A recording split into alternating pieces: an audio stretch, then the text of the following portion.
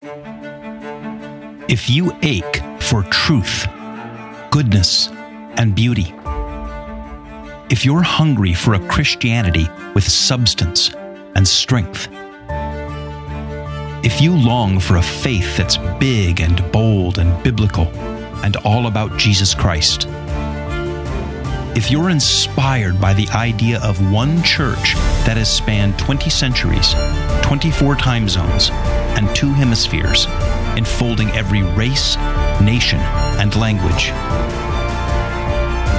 then you're considering Catholicism. So welcome back to the podcast. This is Greg, and I'm actually sitting out here in the secret compound by the fire pit all by myself today. It's kind of rainy fall day, but it's beautiful. The colors have turned. There's just a million colors in the trees and the deciduous trees around me, and then the pines. Got that end of October feel, really wonderful.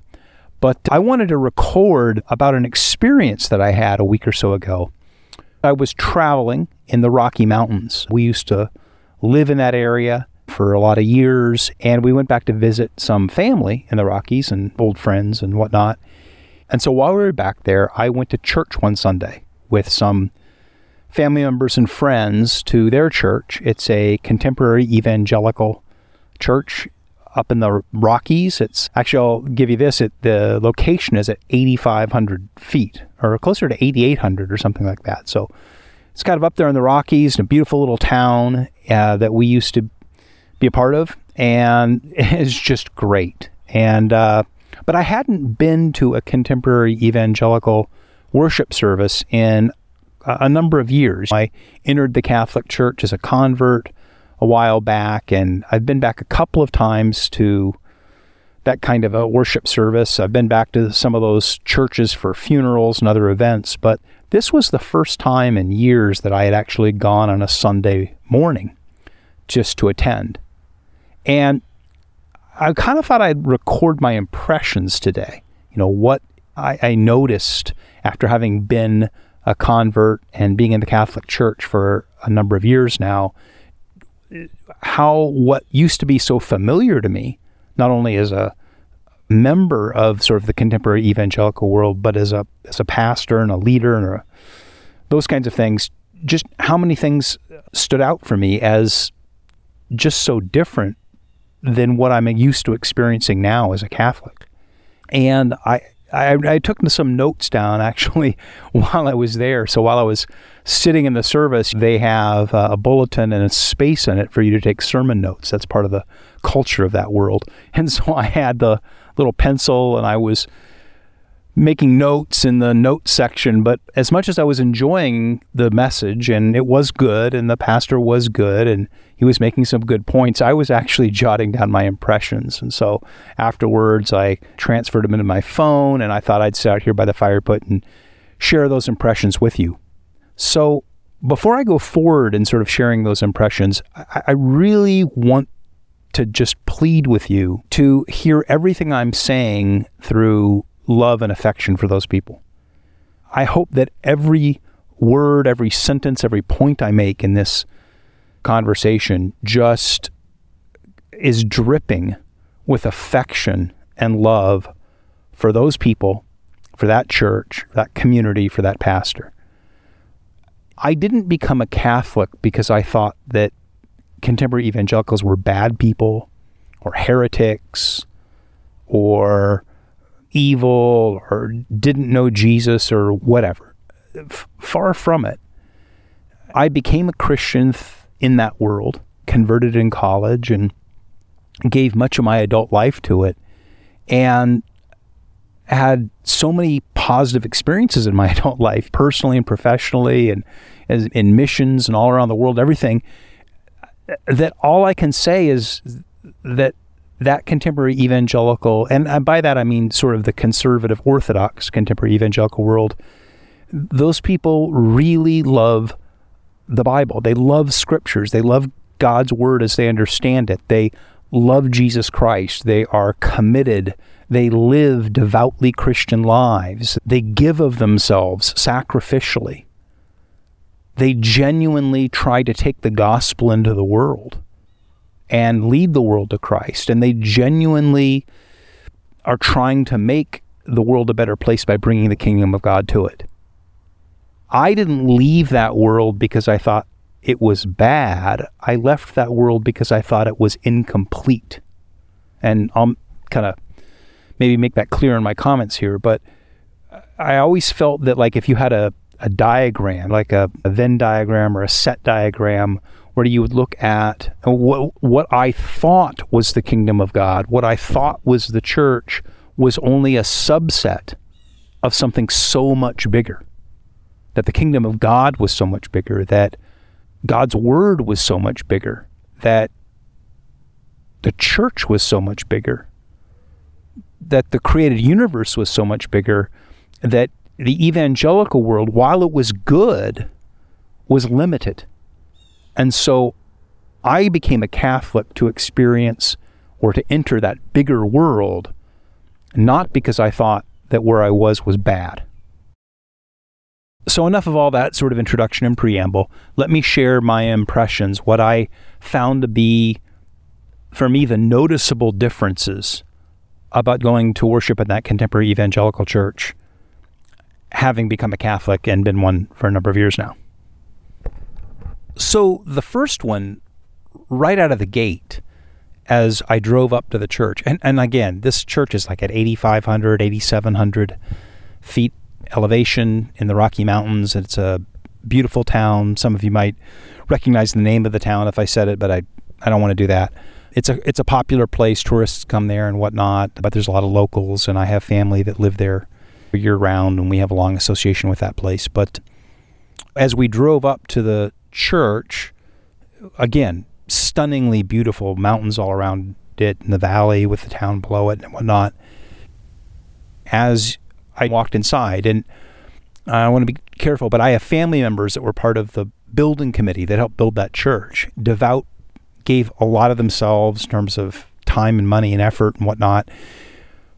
And it's a very nice facility. And it's got big windows that you can see some stunning views. But when you walk in from an architecture and art standpoint, you realize right away that the space is designed for teaching, for performance, musical performance. You've got a contemporary band up there and big screens. What there's no space for, or not even kind of concept of, is the notion that it's sacred space. So there's nothing that's designed to facilitate the sacred, unless, of course, you consider teaching the Bible to be sacred, or engaging in praise and worship to be sacred. But there's no sense that there's something sacred here, or the space is sacred. And there's no sacred art. So there might be some dried flower arrangements or things that look pretty, but not sacred art in the sense of paintings or statues or whatever that are designed to emulate Scripture or scenes from Scripture or the saints or scriptural principles or whatever. It's an auditorium. It's a nice auditorium, but it's an auditorium. And because the emphasis is on teaching the Bible and hearing the Bible and knowing the Bible, expressing your personal relationship with Jesus through praise and worship, singing. Chorus is based on a verse from the Bible. There is no concept of sacred space. There is no sacred art. There's no reason to sort of reinforce biblical characters or scenes in art through painting or sculpture or stained glass or whatever, since the gospel and the personal relationship with Jesus is, in a sense, conceptualized.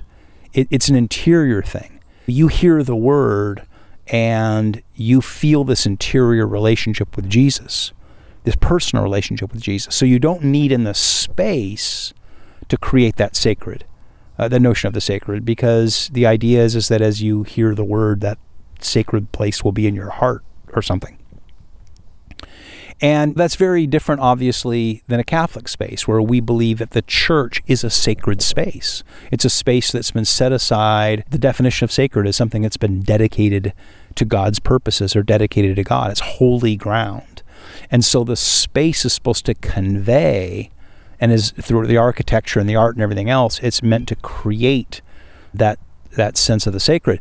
In fact, that's why when a church is built, then the bishop comes and consecrates it, makes it sacred, dedicates it to a holy purpose. You're entering what you would have in the Old Testament, the tabernacle or the temple, in that sacred space. When Moses comes to the burning bush and God says, "Remove your sandals, for this is sacred ground."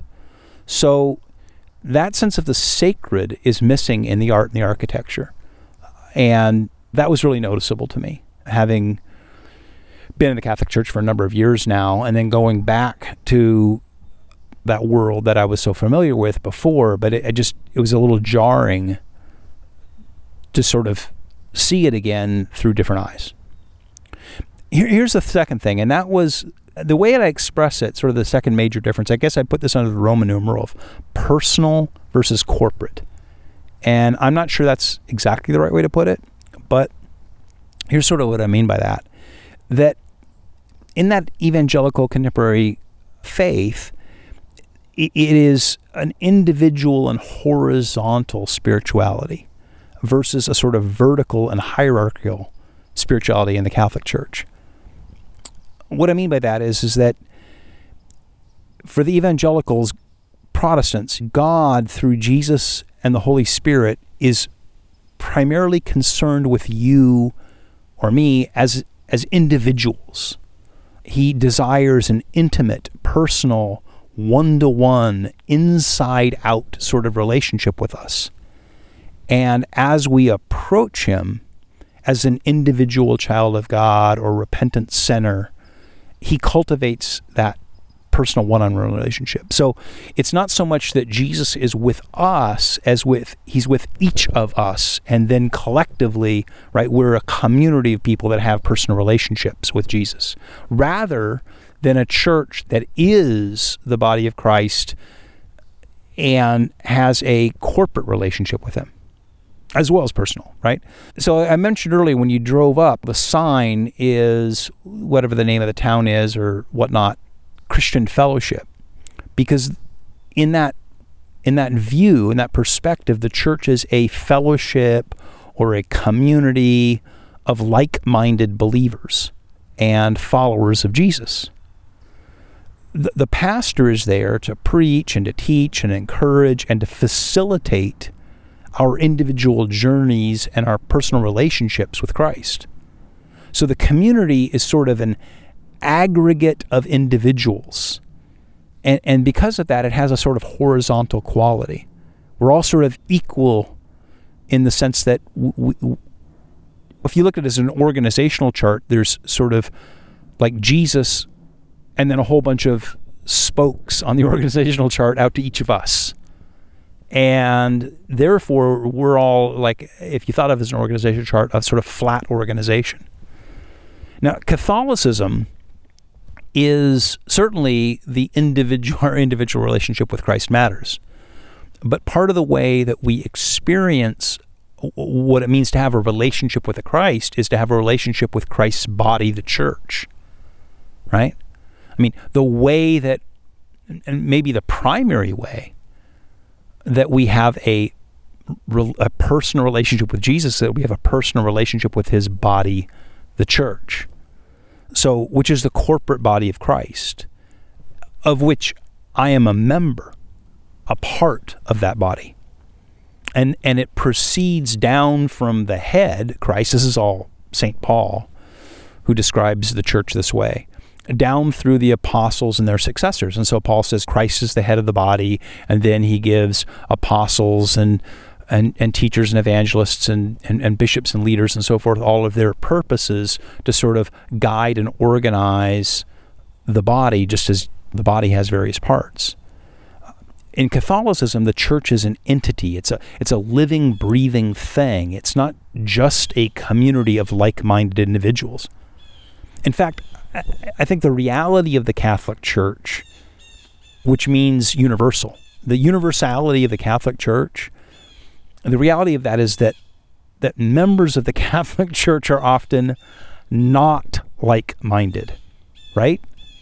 I mean, we're a big church, as I say in the intro, 20 centuries and 24 time zones and 2 hemispheres, people from every language, tribe, and nation. Well, that vast sea of humanity is not all going to be like-minded on everything. And so it's not that we come together because we're all like-minded individuals. It's that all of these diverse people with a lot of diverse opinions are held together in this corporate body and led by the head and the apostles and successors of the apostles, which sort of herd us like a flock of wandering sheep. What unites us is not our agreement or our similar demographics or our alignment of our personal goals, but what holds us together is our sacramental membership in the church. We were all baptized and confirmed into the mystical body of Christ. And our spiritual life and the rest of our life is sort of organized and experienced around and through the sacraments, right? We're baptized, we're confirmed, we take the Eucharist, we go to confession and reconciliation, we're married, we, at the end, receive the anointing at the end, right? All of these things are sort of the channels or the slalom gates of life that the church leads us through. When I was an evangelical Protestant, contemporary Protestant, I could disagree with the individual church or community or fellowship I belonged with and then just stop going to it and go to another one. But I can't stop being a baptized and confirmed Catholic. I mean, even if I stop agreeing and going, I'm still a baptized and confirmed Catholic. This leads to a whole lot of misunderstandings, right? Where people will say, well, so-and-so is a Catholic. They'll point to somebody who's a lapsed Catholic or non-participating Catholic, somebody doesn't go to Mass, somebody disagrees with the church, and go, well, look at this guy, this man, this woman is a Catholic. And some of them are very prominent figures, politicians and all that. I could name names, but you can figure it out. And we can say, well, is this guy a Catholic? And you go, well, in a sense, right? I mean, he is a baptized and confirmed Catholic. He's not living his faith. He's in disagreement with the church. He's in tension with the community. And that's the whole point, is that there is this community that, and I don't like that word, that there is this mystical body that he's a part of, even if you're trying to run away from it like the prodigal son. Whereas in the evangelical contemporary world, what we have is 100,000 like-minded fellowships or communities, and you move among them as you pick and choose and find one that, sort of aligns with your personality and goals. When in the Catholic Church, the priests and the hierarchy don't just facilitate my journey, they actually mediate the grace and the life contained in the Word and Sacraments. Okay, so I guess the next sort of Roman numeral in this, the next big thing I noticed was, in a sense, the sort of difference of purpose, like the point, like why are we there? And it was, for me, what struck me is the difference between the sort of the Catholic notion of transformation through the sacred. Yeah, when Moses meets God in the burning bush, or the Israelites encounter Yahweh in the tabernacle, or when the people in the Gospels encounter Christ or the risen Christ, they're having this encounter with the sacred. And that's what the church, Catholic Church, is built upon, is perpetuating that sense of the encounter with the sacred, and that encounter changes us, it transforms us, so we're open to it. Whereas in the evangelical contemporary Protestant world, the sort of purpose or point is salvation through information. The point is that we are saved by knowing. So Catholicism is, built on this, as I just said, this motion of encounter and engagement with the Word of God. And remember, we've talked about this in previous episodes. The Word of God is not just the Bible in Catholicism. The Word of God is Christ himself. John 1, in the beginning was the Word, and the Word was with God, and the Word was God, right? He's the divine Logos. And that divine Logos, that divine Word, is made manifest through his body, the church. So when you are a part of the church, when you encounter the church, when you participate in the life of the church, you are participating and encountering and engaging with God's Word as it's made manifest that way. And then you have the sacraments, particularly the Eucharist, of course, which is the Word of God, the divine Logos, made tangible in flesh and blood in the species of the Eucharist.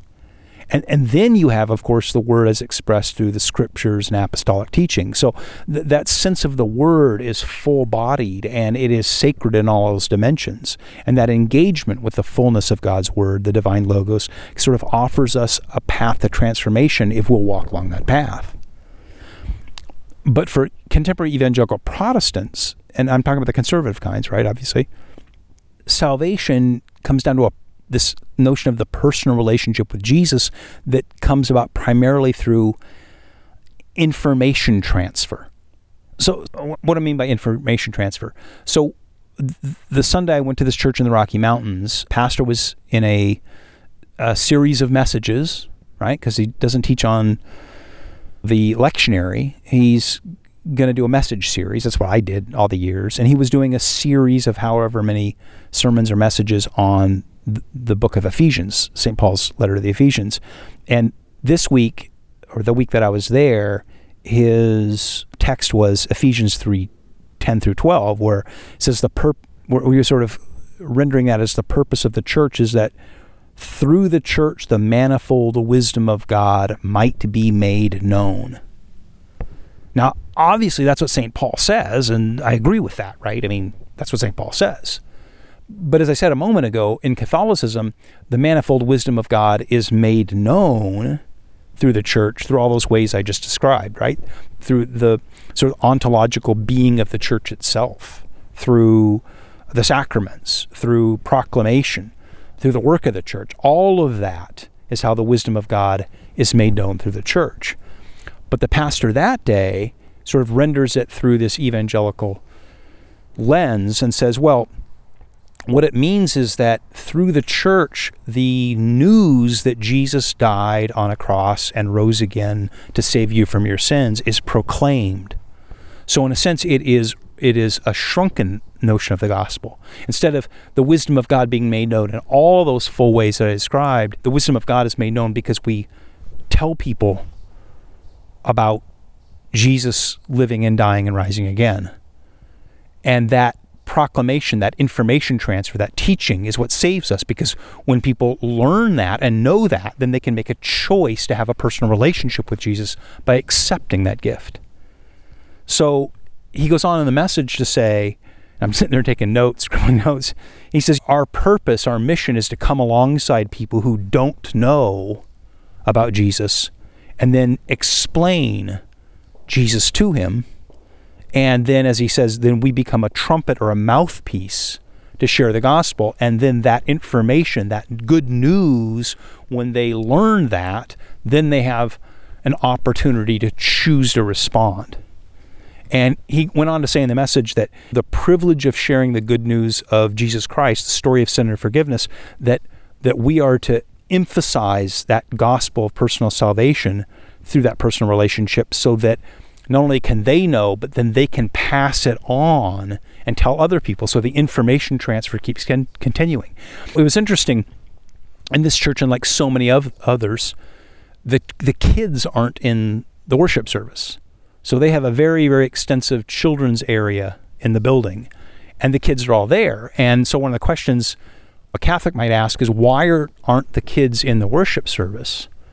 And the answer is, well, because they're in an age-appropriate service. And what do you mean by it's age-appropriate? Well, the pastor is going to be sort of teaching, doing an information transfer at an adult level, and the kids are getting information transfer at their educational level or developmental level.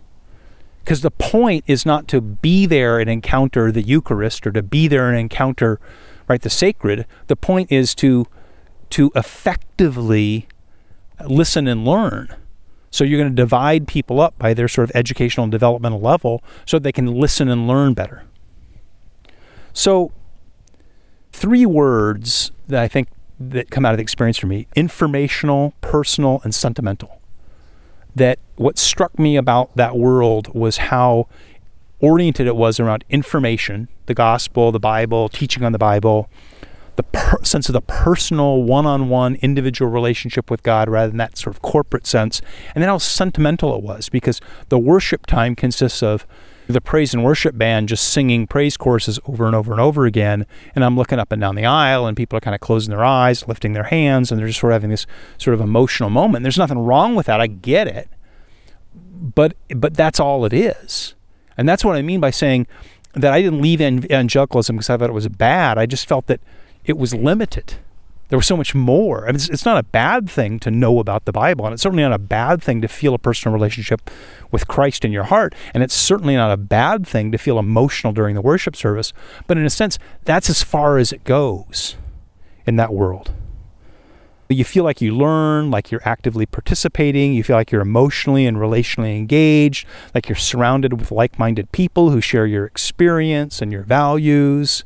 Like you have a pastor who wants to be your teacher and your coach and your friend, and it's all very warm and inviting and fun and engaging.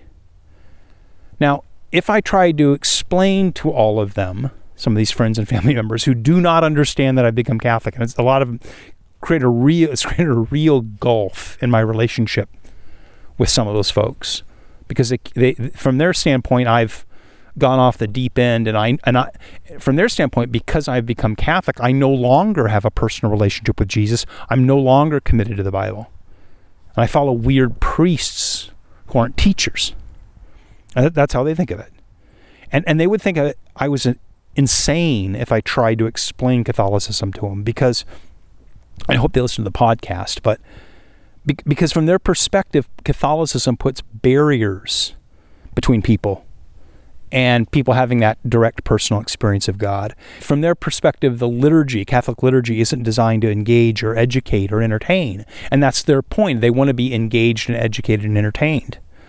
Instead, the Catholic liturgy is designed to enact or enable these sort of sacred realities of confession and proclamation and declaration and sacramental transformation, et cetera, et cetera. So, look, all of this is why so many Catholics, I think, leave for evangelical churches. So I'll just tell you, especially when I was a young pastor, missionary pastor, I kind of confess to you now, I rebaptized so many Catholics in swimming pools and stuff like that, because I had met so many people who said, well, I grew up in the Catholic Church and I just was dead and I never really knew Jesus and I never really knew of the Bible, and now I've started coming to this contemporary evangelical church and I'm listening to you teach about the Bible and I'm having this personal relationship with Jesus and I'm singing the praise songs and I'm just so engaged and I love all the people, and now I think I've really found Christianity. And I think that's why, too, there are so many, I'll just say this, powerful forces within the Catholic Church today that are trying to fundamentally change Catholicism to an evangelical Protestant model.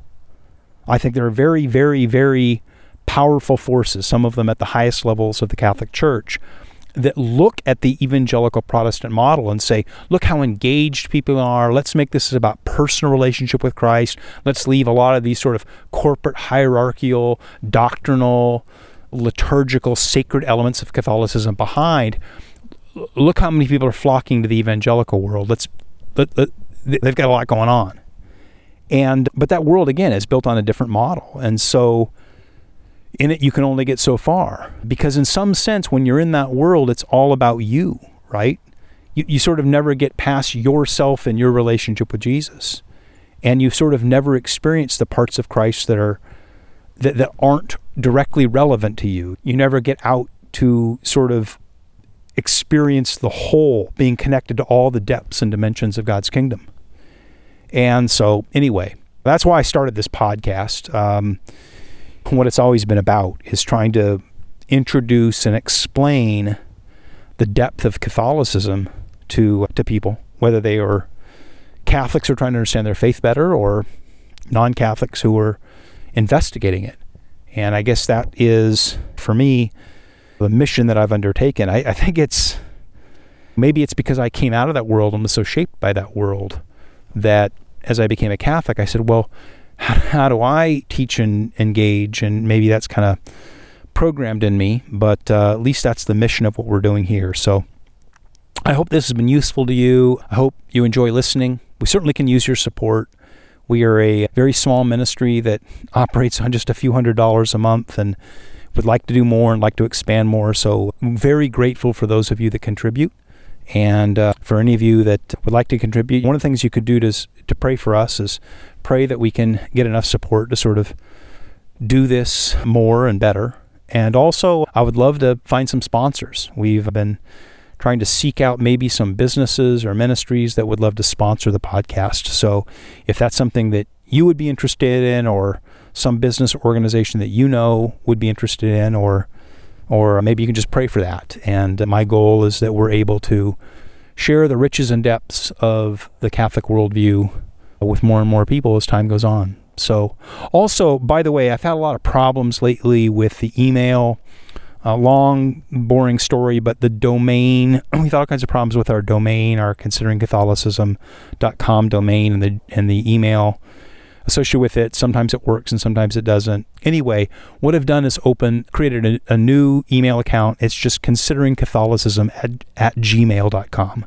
consideringcatholicism@gmail.com. A little more stable. So for those of you who have written to me at the other email address and haven't gotten back to you, part of it is that I don't get all the emails. A lot of them bounce back or don't go through. So this point going forward, please contact me at consideringcatholicism@gmail.com. And God bless all of you, and we'll return to our regular episodes very, very soon. Take care.